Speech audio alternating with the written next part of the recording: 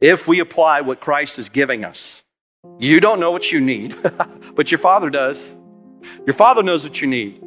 So as a point of application for the entire prayer so far, he says the greatest thing that you need is that my name be glorified in your life. Now that's really hard because we naturally don't want to glorify God. The second thing he says is that you want to pray for God's kingdom to come. Later in chapter 6, he says, seek first the kingdom of God. I don't know about you, but that is messing with my life. I don't examine my life and I think, you know what, John? You're doing a great job seeking first the kingdom of God. I seek first my flesh often. I seek first the desire to fulfill my fleshly desires. And then I wonder why I'm so unhappy and angry, and as James says, I fight with people around me because my passion is not in line with whose. This is why the psalmist says, delight yourself in the Lord and he will give you the desires of your heart.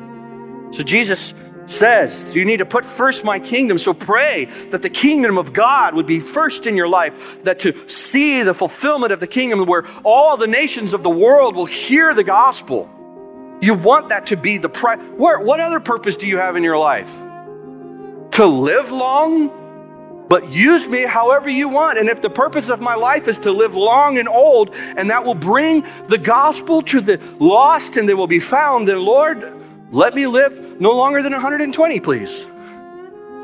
But you see, our purposes are so screwed. And so he says, you need to constantly be washing yourself with the purpose of your life, which is to glorify God and to be a part of his kingdom and to do his will. Lord, he says, your will be done on earth as it is in heaven.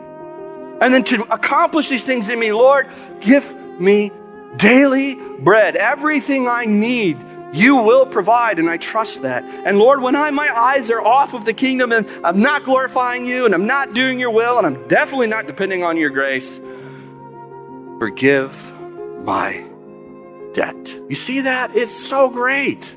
It's so wonderful. Prayer brings freedom. We are so entangled in this world, and we're so entangled in our flesh, and we're so entangled with sin. And the Father says, I can liberate you from that by simply asking me, and you will be free.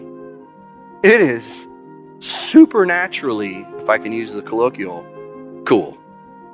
It's so wonderful to think that my slavery yesterday can be liberated today, and I got the guarantee it'll be liberated tomorrow. Thank you for listening. Today's reminder is from John Moffitt, pastor of Grace Reformed Church in Spring Hill, Tennessee.